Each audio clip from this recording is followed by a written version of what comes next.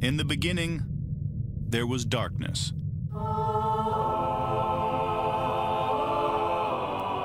Then, there was Paul Brown.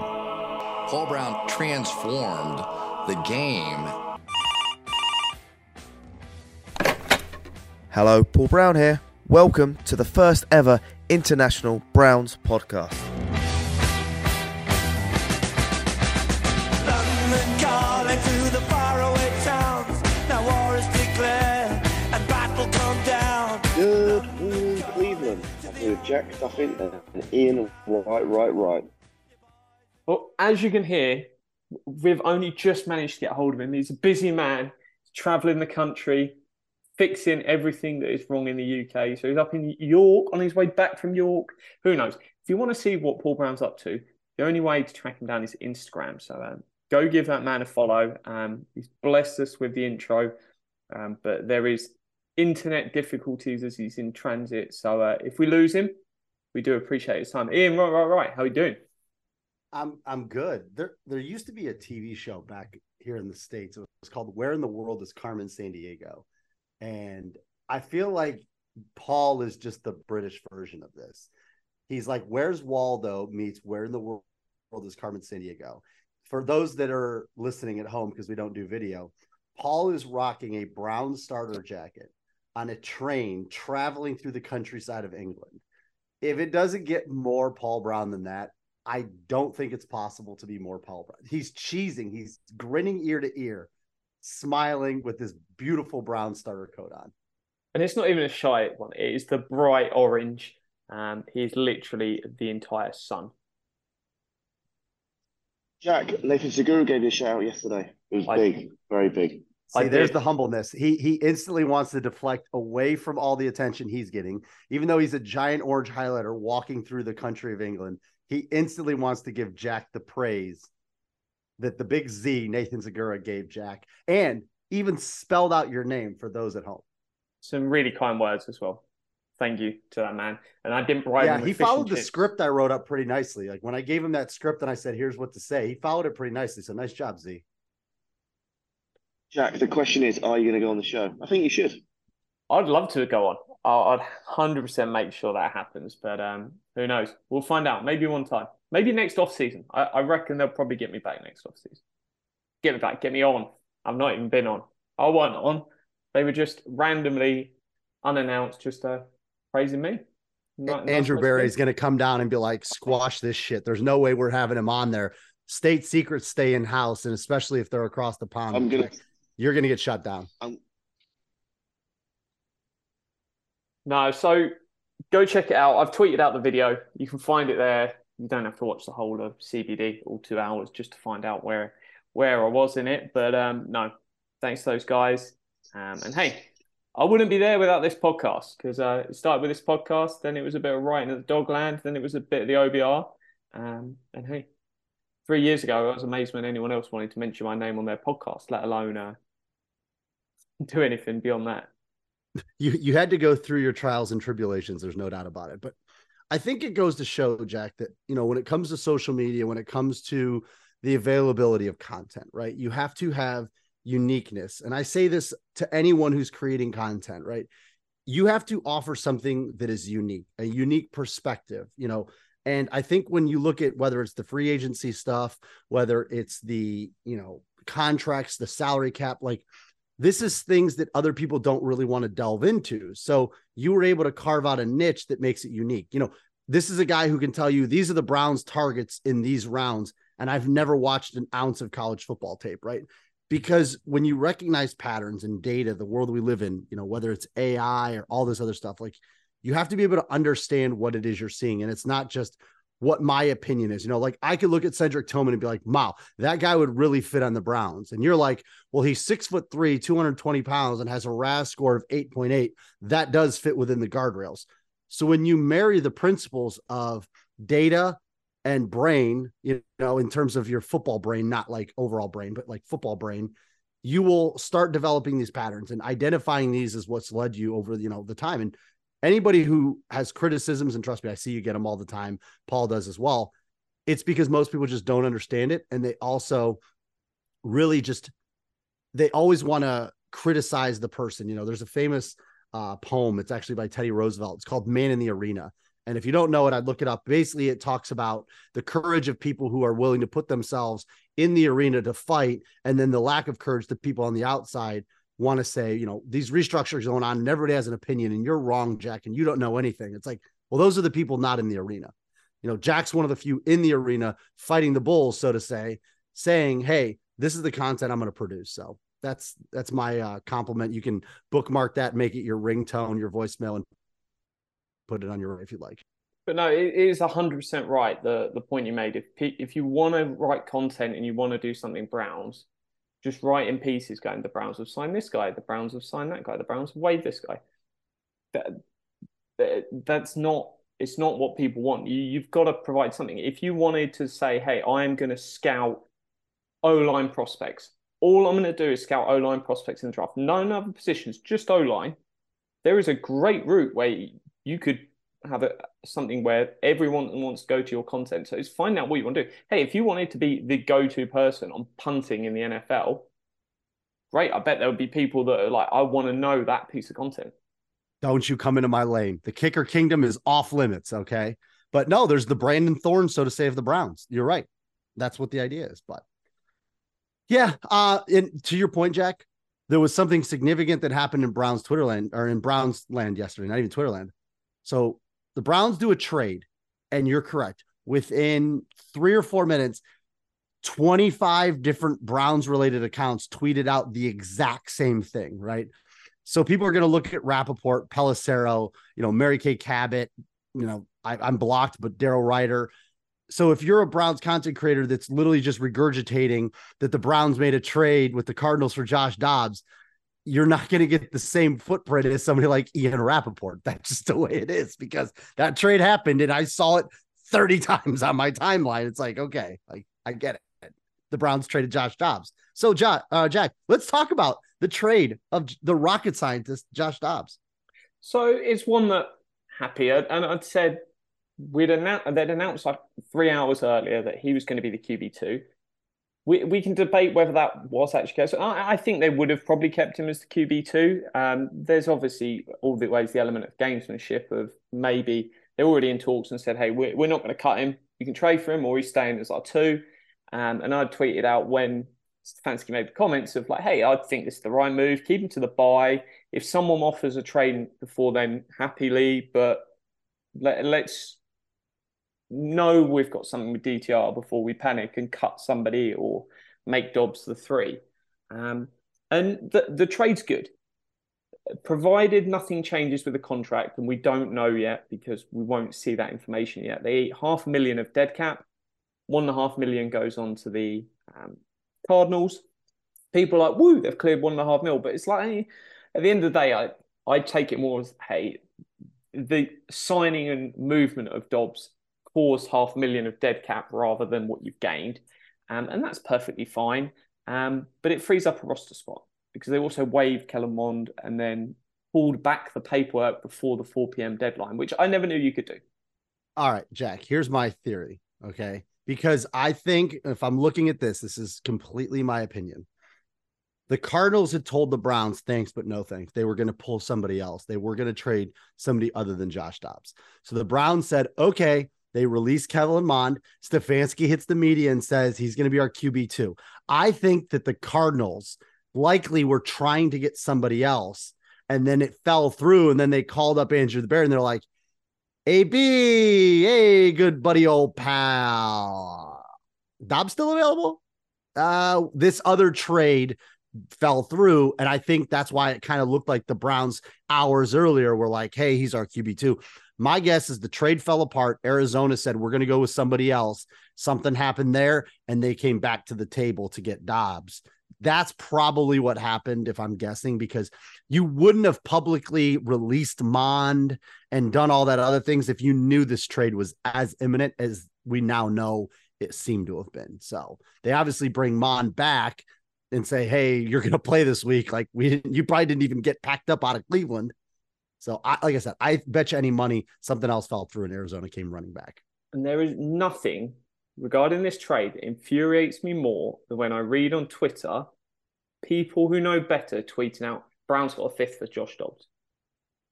I'm like, Didn't what? Dobbs say it was a fourth at one point too? Did someone say that? I think Dov Kleinman said it, the Browns traded it and got a fourth, I think.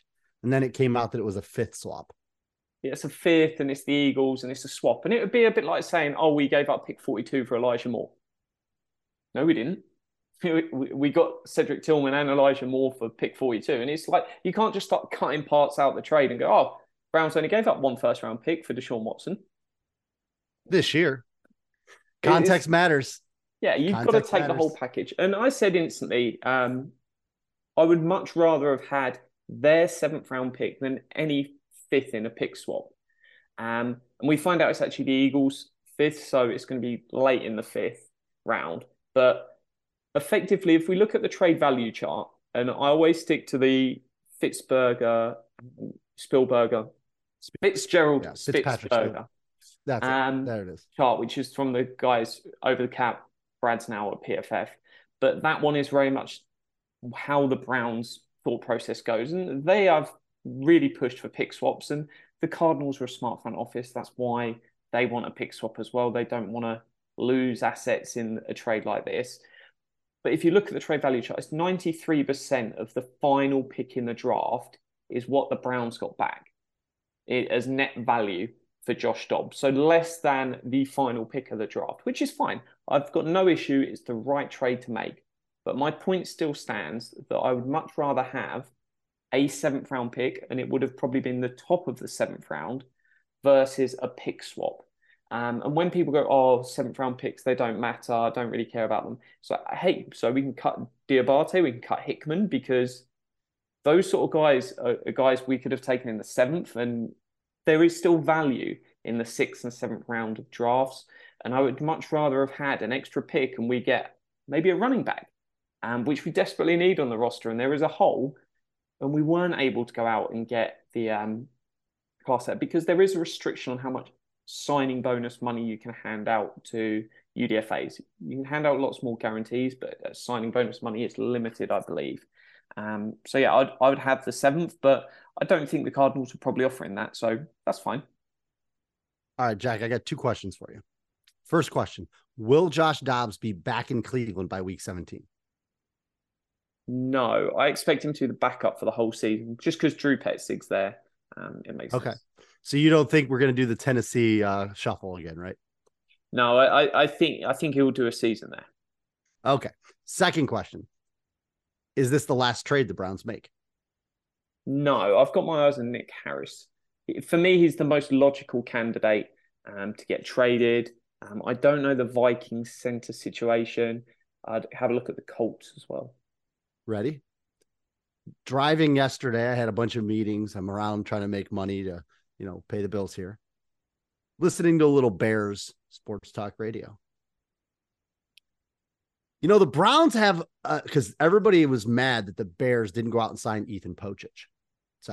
So there was a discussion on Chicago Sports Talk Radio because Tevin Jenkins, who's there, they took him. He was an Oklahoma State top pick out of, they were going to put him at tackle. He had a bad back.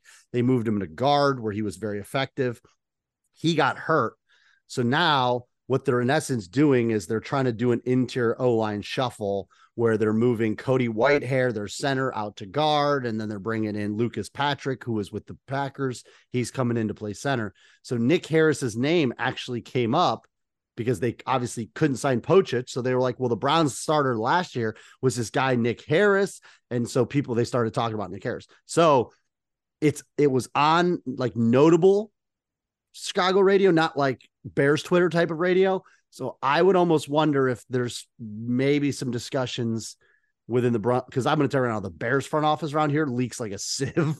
There's not a lot that happens that everybody knows about. So just another team to put on the radar. I would put the Bears because, like I said, it's being talked about out here with the injury to Tevin Jenkins, Cody Whitehair moving, Lucas Patrick coming into center. It is something that I would look at where they maybe say, you know what, let's just go get somebody who actually plays center.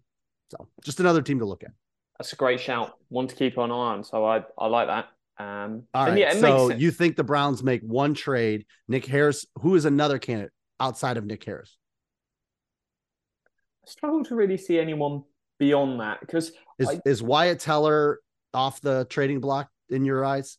So I think that was one we heard around the trade deadline that they were looking around trading him. I think that was where that discussion was. I don't think that's been a discussion beyond that. I think if they would have traded him, then make the move then. And Will Hernandez is a name that actually has played phenomenally well in preseason, and it is preseason, so take it with a pinch of salt. But I think they would have signed the replacement in free agency, so the trade had to happen then. I don't think they're now looking at Michael Dunn would be the natural replacement to step up. In a year's time, Michael Dunn does really well. That could be an option of a draft pick versus Michael Dunn for who starts at right guard. Well, they've also had other guys come in. Wes Martin's played well. Tyrone Wheatley's another guy on offensive line that's been playing well. So you're starting to see them develop some depth along that O line, right? So we've talked about it. You've talked about it. Carrying a roster full of $10 million plus linemen is going to be very difficult. And obviously the Browns are going into an offseason now where, and I'm talking about now 2024 offseason, right? Where Jedrick Wills kind of becomes the name that everybody's talking about. Jack Conklin's guaranteed money runs, I think, this year and next year, if I'm not mistaken. So all the people that were ready to put DeJuan Jones in there right away, I would say you're likely probably talking about him being the backup in 2024, projected starter 2025. Yeah. So you're 2 years out on him, which is perfectly fine with me because I like what I see from DeJuan. I like his length. Brian Baldinger made some great points. There's a difference when you're going up against, Jimmy Bufutslik in the preseason, even though people want to argue with me that Bryce Huff is a starting defensive end in the league and he's DN number 5 for the Jets. DeJuan Jones hasn't faced TJ Watt, right? So let's just settle down on pumping the brakes of easily replacing an all-pro right tackle for a 4th round rookie who's had love of football commitments and weight issues. Let's pump the brakes. The interesting part there is, well, Conklin's probably going to get injured. I can't see him playing 34 regular season games over the next 2 years. So we're naturally going to see little snippets of DeJuan Jones. And I think that's useful for players' development. It's risky when you're Nick Harris. We saw one game of him at center and hey, it was really good, but you and I saw it live, baby. An idea. Best Christmas day ever. I wouldn't be shocked, honestly, Jack, if jumbo packages, when they bring in that 6th offensive lineman, if I'm going to run right, baby, stick Conklin and DeJuan Jones next to each other on that side and let's go. Let's power it forward. So QB sneak, just give him the ball. And I just want to see someone stop him. Do you think let him build a run up as well. Oh, murder somebody. So you need to go back and look on YouTube. I'm sure there's video of it. William the Fridge Perry. They literally called him the Fridge. Oh, did he? So yeah, look at him. He was a ball carrier. It's quite hilarious, but so I think we're starting to see the roster take shape, right? We're starting to see obviously now also I want to get this out there for all the people saying now, I told you so on DTR. No, you did not. Okay. Yes, he played in the Pac-12 and he was very good against Pac-12 defenses. I get it. He was a 5th round pick. It was like, we knew Dorian Thompson-Robinson was going to be this good. And no, you didn't. That's why he went in the 5th round. That's why nobody talked about him until the first preseason game, because you were like, he's a nice player. He's good in college. We've seen 100 times where a productive college quarterback comes into the NFL and stinks. At this point, DTR has done exactly what has been asked of him, and that is compete well against the guys that are lined up across from him. He has done absolutely everything within his power to earn that right to fight for the backup quarterback job. Okay, I know Owen and I were fans of the DTR1 kind of joke, but let the man progress. Let him learn. Pump the brakes. You didn't get some future steal of the draft after a Hall of Fame game. Just tamper down the expectations.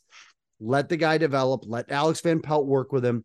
He went in the 5th round for a reason. He's got a nice arm. He does some smart things. He does some really stupid things with the ball as well. I've watched enough of his games at UCLA to tell you, sometimes you're just going to go, what in the heck? There's a couple throws in the preseason he's made that should have been picked where they weren't. And in an NFL game, those are picked. Okay, so let's just pump the brakes.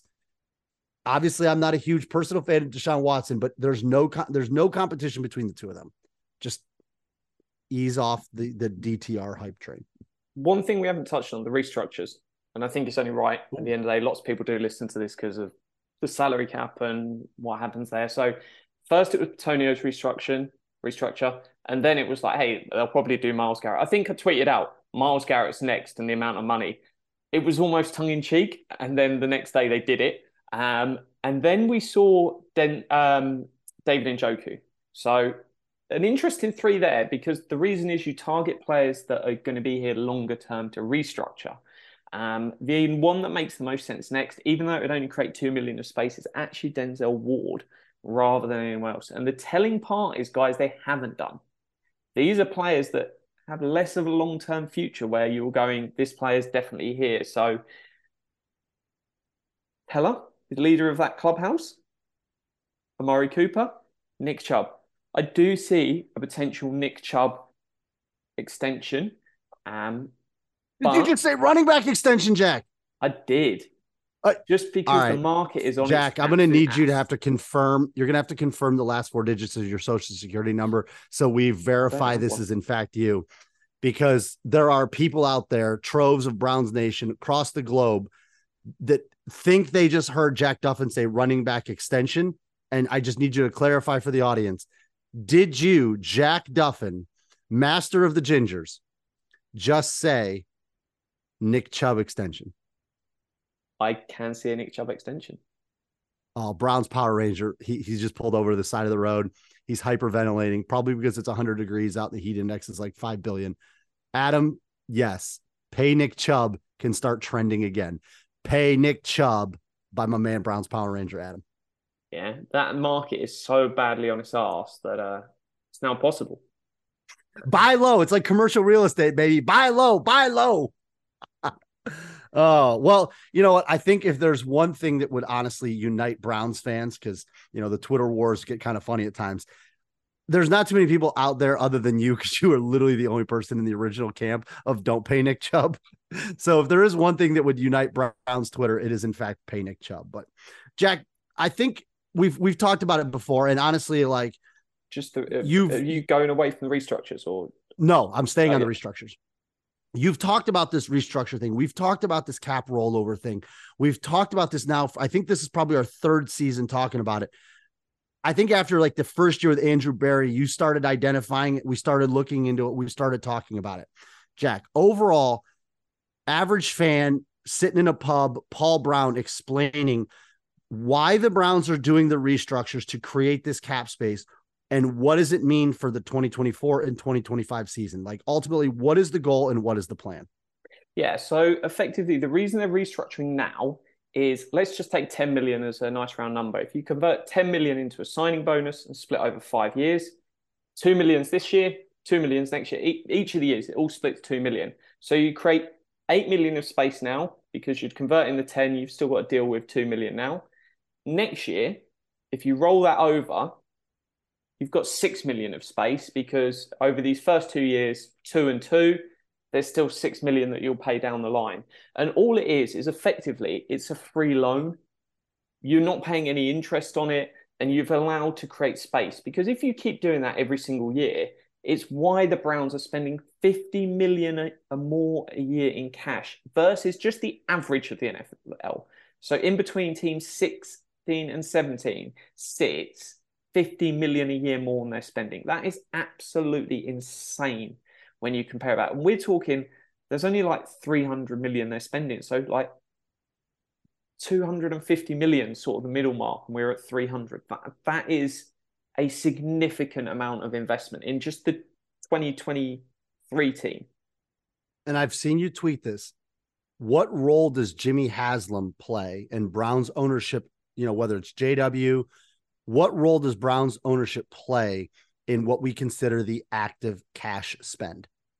It's all on the ownership. And lots of people do go out and praise Andrew Berry, but in all honesty, I'm sure there's loads of gems around the league. Look at what Andrew Berry's going to do. Yeah, I'd do that. But my cash budget is 220 million. Andrew Berry's is 350 million. It's the ownership of every team is going to set cash budgets for their GMs. And it is a very, very large number. And odd teams will have 1 year with a really big number. The Ravens have probably got it because, hey, they're paying Lamar Jackson is 80 million this year. So there is teams that will have that, but to do it year on year on year is unprecedented in the level we're doing. We know the Saints aren't anywhere near what Browns are doing, or even the Eagles. Now, that is one thing that I've seen as a common critique, that, there's this concept of the Browns are kicking the can down the road, right? And then ultimately you're going to have to pay the piper. So what type of event would have to happen over, let's say the next 5-year window, where all of this soda, quote unquote, house of cards and all this active cash spend, what would have to happen to bring that house down? So there's two things that could screw it up. One is Jimmy stops spending.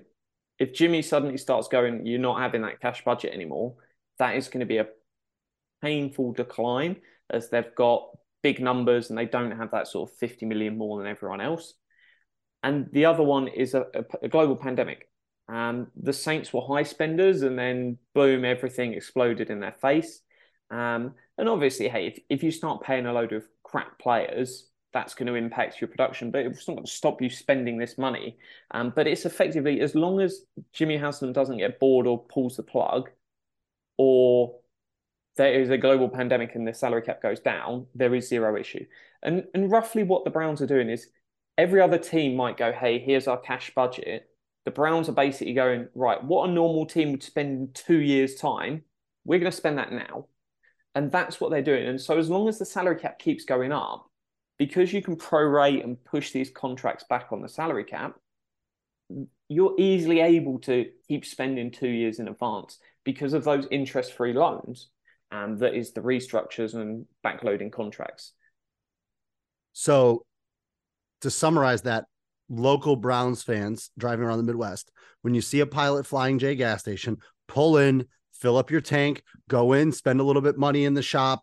You need to keep filling the coffers of Jimmy Haslam's pockets so he can in turn make your football team the most highest cap spent football team in the NFL. Because, listen, and I'm not saying that the Haslams are avoided criticism, right? And I think the Cavs have an owner as well that warrants criticism at times. But when it comes time that the Browns are in the AFC Championship or fighting for that Super Bowl, let's not forget that you need an owner like this who, if they're going to push the chips into the into the center and call this, they got to have the cash to do it.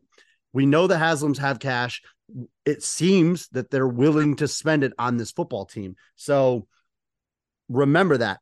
I get that fans sometimes get frustrated by some of the PR stuff that goes on, but at the end of the day, the old saying is put your money where your mouth is. He's doing it. So I don't foresee another pandemic. Obviously, we want the cap to keep going up, but in saying that, if that did happen where the cap comes down or doesn't go up, every NFL team will be affected by that, right? So it's not just the Browns. Now, the Browns will be maybe in a little bit more of an over-leveraged situation where they have to get rid of an extra 3 or 4 players than a normal team would. But in the sense, it's probably not something as catastrophic as their owner going bankrupt or something like that. But, it's a different theory. So I know a lot of NFL people, they look at it and they try to justify why teams do it different, whether it's the Deshaun contract, the Lamar contract. Everybody's trying to understand and find the symmetry of conversations, right? So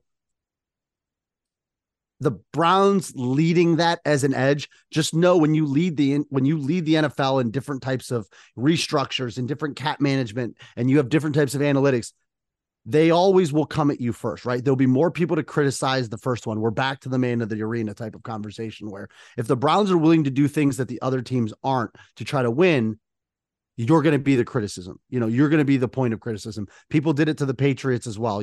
Belichick would walk the front of the line in terms of the rules, whether, and sometimes he would cross them, right? Whether he'd record practice or, Tom Brady would take 2 PSI off a ball, or whatever it is. You're constantly pushing the line of winning. And if the Browns are doing that in a legal sense with their salary cap, just know you don't have to go out there and fight all the wars. I know a lot of times when I'm like, oh, Andrew Bear's the greatest GM, the memes are hilarious. I do say I love him, and I think his wife loves him as well. But, enjoy it embrace it. You know, we're going to spend time obviously breaking down the roster and stuff like that. Jack, is there anything of any of these guys that you're going to be looking forward to in the game on Saturday?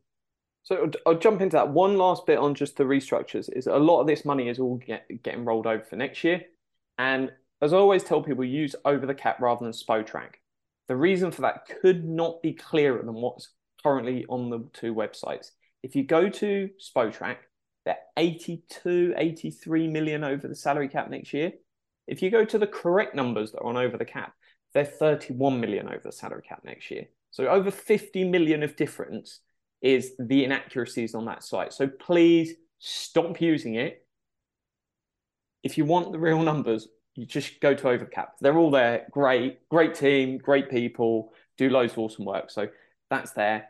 But yeah, the thing I'm most intrigued with, because we've now got an additional roster spot by trading away Dobbs, that for me instantly went, hey, that's going to a running back. Because if we look at every year, they've had four running backs on the roster, and that's not including Felton. And then they've had 3.7 were active on every game day last year. That was the average across the year. So they usually have 4 running backs active on game day. And I don't see that changing anytime soon. So I think it makes sense that we'll see another running back. That running back might not be on the roster, though. The order they run out is going to be fascinating for me. So last game, it was Kelly, it was Felton, it was Hall, it was Wilkins, who only came late in on the end. But I think it's one where we'll see a lot more of Wilkins, and that can earn him a spot. And as well, who we go out on at? Is it playoff Lenny? Is it something nuts? Does Cordero Patterson get cut and then they sign in free agency? Lots of moving pieces. I started on this trend last week. I started noticing with the running backs, and like after watching the Eagles game, I started thinking, you know what? I wonder if they're going to try to keep 4 running backs, because remember last year they only kept 2 tight ends right off the start, and we still don't know. Did I miss anything with Harrison Bryant? No, he's very, very, very close. So I expect him all to go. They've not even moved him to the NFL list based on reports. Okay. So it's one of those ones where they may have a position thing, but realistically, we could be talking about Ford, Chubb, and Felton kind of being the 3 main backs, right? Because they all do something a little different. Ford's more like Chubb, and Felton has that scat back, third down back. Wilkins may be fighting for that 4th running back position. So we might be talking about this competition for RB3. It may be a competition for RB4. So it could be one of those ones where if the Browns are trying to, utilize Demetric Felton and, have him in third down to take a little bit out of that. Maybe you use, Jerome Ford in certain applications like kick returning. It's one of those ones where maybe Wilkins is a little bit better in pass pro. The Browns could utilize 4 running backs. I mean, if you have the offensive line producing, we know that Jordan Wilkins has gained yards in the NFL. We know that Felton can do it, right? All the yards don't have to come from number 24. Now, when the game's on the line in the 4th quarter, I want number 24 with the ball in his hands, right? So, but in that second quarter where you want to give him a breather going into halftime or something like that, that may not be a bad idea to have an extra running back. And Jack, who knows? Maybe they say we're keeping 5 wideouts. Maybe we're keeping 6. I don't see him keeping 7. That's for sure. Yeah, 7 makes no sense. They averaged 5 on the active game day roster last year, and that's including Felton in that 5. The idea that they're suddenly going to roll out there with 7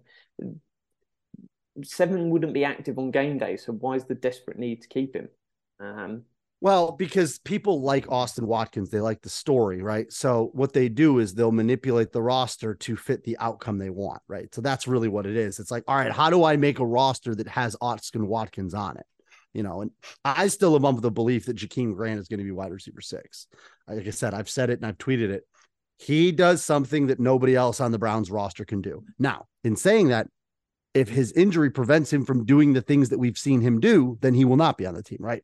At the end of the day, we're not going to trust in Schwartz. He's going to be gone, right? So the end arounds, the little bubble sweeps, the jet sweeps off of motion that, the Chiefs run often, the punt return. That's what Jakeem Grant does. I mean, he's that Mighty Mouse 5'7" wrecking ball, You're not going to have Jordan Wilkins do that. You're not going to have Austin Watkins do that.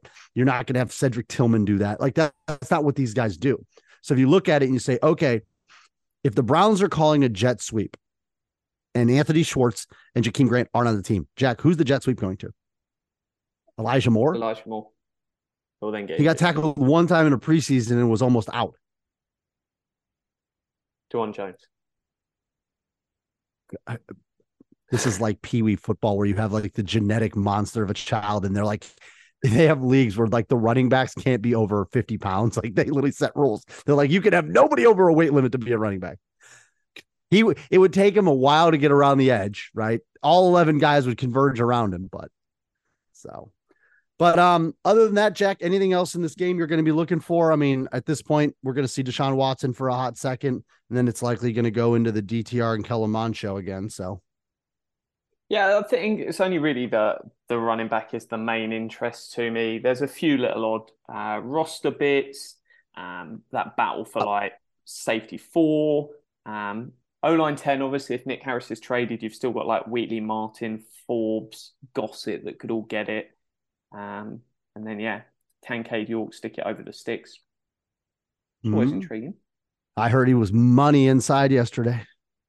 Hey, build the dome. By the way, that is the conclusion for this whole kicking fiasco. Build me the effing dome. I have to laugh because like I hear, people in content stuff, they start talking about like kickers and ball flights. And it is funny listening to people talk about it. Right. So, because people are trying to analyze the rotation spin of the ball and they're like, he's kicking knuckleballs. And I'm like, okay, first of all, no, he's not. He's not kicking a knuckleball. I've gone back and I've watched a few of Cade's kicks and it's tough because the TV angles in the preseason aren't that great. So you only get like 2 angles of it. And it seems to me that the placement of his plant foot that Feely pointed out in, I think, last year is still haunting him a little bit because it looks like that on the balls that are tailing right, and it's tough to see from the angle I'm seeing, but it looks like he's kicking it down further on the foot, which is causing that kind of fading thing. Now, there are kickers I know, and there's a lot of them in the NFL, you watch them, they purposely will do that. So, Jack, you've played soccer, obviously a lot of our audience has. When you're trying to kick a soccer ball and make it move in different directions, it will depend on where on your foot you strike it, right? If you're trying to just go with like a Ronaldo or like a Messi knuckle, you kick the top of the ball and try to bend over the top of it. If you're trying to bend it like Beckham, where I want it to go right to left, I hit it with the inside of my right foot if I'm right-footed. And if I'm trying to get the ball to go the other way, basically what it looks like York's doing is he's putting his plant foot down. He's kicking with that outside of the ball and it's tailing. If your plant foot is too far away from the ball, what'll happen is you're reaching. And when you reach, much like in golf, you will actually slice or you'll cut into the ball because the outside of the foot will almost bend a little bit because it doesn't stay as rigid. That's what will cause that ball to fade. Last year, he was having a problem of everything hooking to the left. There was a couple he hit that were just donk hooking to the left. What was happening is when he was kicking the ball on the upper part of his foot, he was hitting it high up in the ankle. Well, if you do that, it's almost like hitting it off the hosel of your golf club. It's going to have a bend it like Beckham approach to the ball. So I think basically what's happening is in practice, he's probably calm. He's collected. He's putting the plant foot down. He may even have a mark in practice. Because remember, in the NFL, you can't set something on the field. He may have a plant in practice where he's putting his foot on a spot. So be careful in a little bit of the practice reps, because I think what's happening is in the game, when the process is speeding up, when the snap is back, the ball is down, the kick is away, like, to quote Jimmy Donovan, it happens faster in a game than it does in practice. So if he's getting so excited that he's missing that plant foot spot, and if he misses by a small amount, it still gets in the bar, right? If it's at 30 yards, he'll still tuck it in. But if he misses from these 45, 50, and 55, obviously the ball has a longer course in terms of trajectory to spin left or to spin right. He's not kicking knuckleballs. It's where his foot is hitting on the ball that is causing different rotations of the ball. There's your Kicker Kingdom breakdown. I don't know if there's a better way to end a podcast than that. I mean, it's just flawless execution. Who knows? Maybe I'll make a video. Maybe I'll make a video for everyone to show, kind of to see if the old man still got it. Maybe I'll kick some field goals, see what I got. Well, let's have a cracking weekend, and then we'll be back at some point. Who knows when? We'll work it out. But I'll be writing loads of articles on the OBR. So stock up, stock down the day after the game. Probably either that evening or the following day, I'll have a final 53-man roster prediction. And please remember, I've written it several times before. The initial 53 will be very different. Only like 2, 3, 4 maybe changes to the week 153. If you want something to note, I've always talked in articles about the week 153. I couldn't care about the initial one. So it's that journey that we're going to go on, and we'll look and reassess as we get closer to week 1. Yeah, because as we know, within the first 24 or 48 hours, it changes so much. But I will say what's coming up, we're obviously going to do a little post-game recap at the end of the preseason, kind of just see who are the guys that we'll give kind of preseason game balls to and stuff. But also there is a little rumor, Jack, that a former Browns position coach may be coming on the podcast soon enough. So we will have to see. Right now, Paul's people and actually just Paul's people, Jack's people, and my people don't get involved in this. But we're working to see if we can get locked down a former Browns position coach that I think some people might want to hear from. Very energetic, spirited guy who I think was a fan favorite in Cleveland. I think a lot of people really liked what he could bring to the table. And who knows? We'll see. We'll see what he has to say about the Browns' current slate at the position group he used to coach. There's your teaser. Well, I'm ready. Let's go. So, as always, go Browns. Go Browns.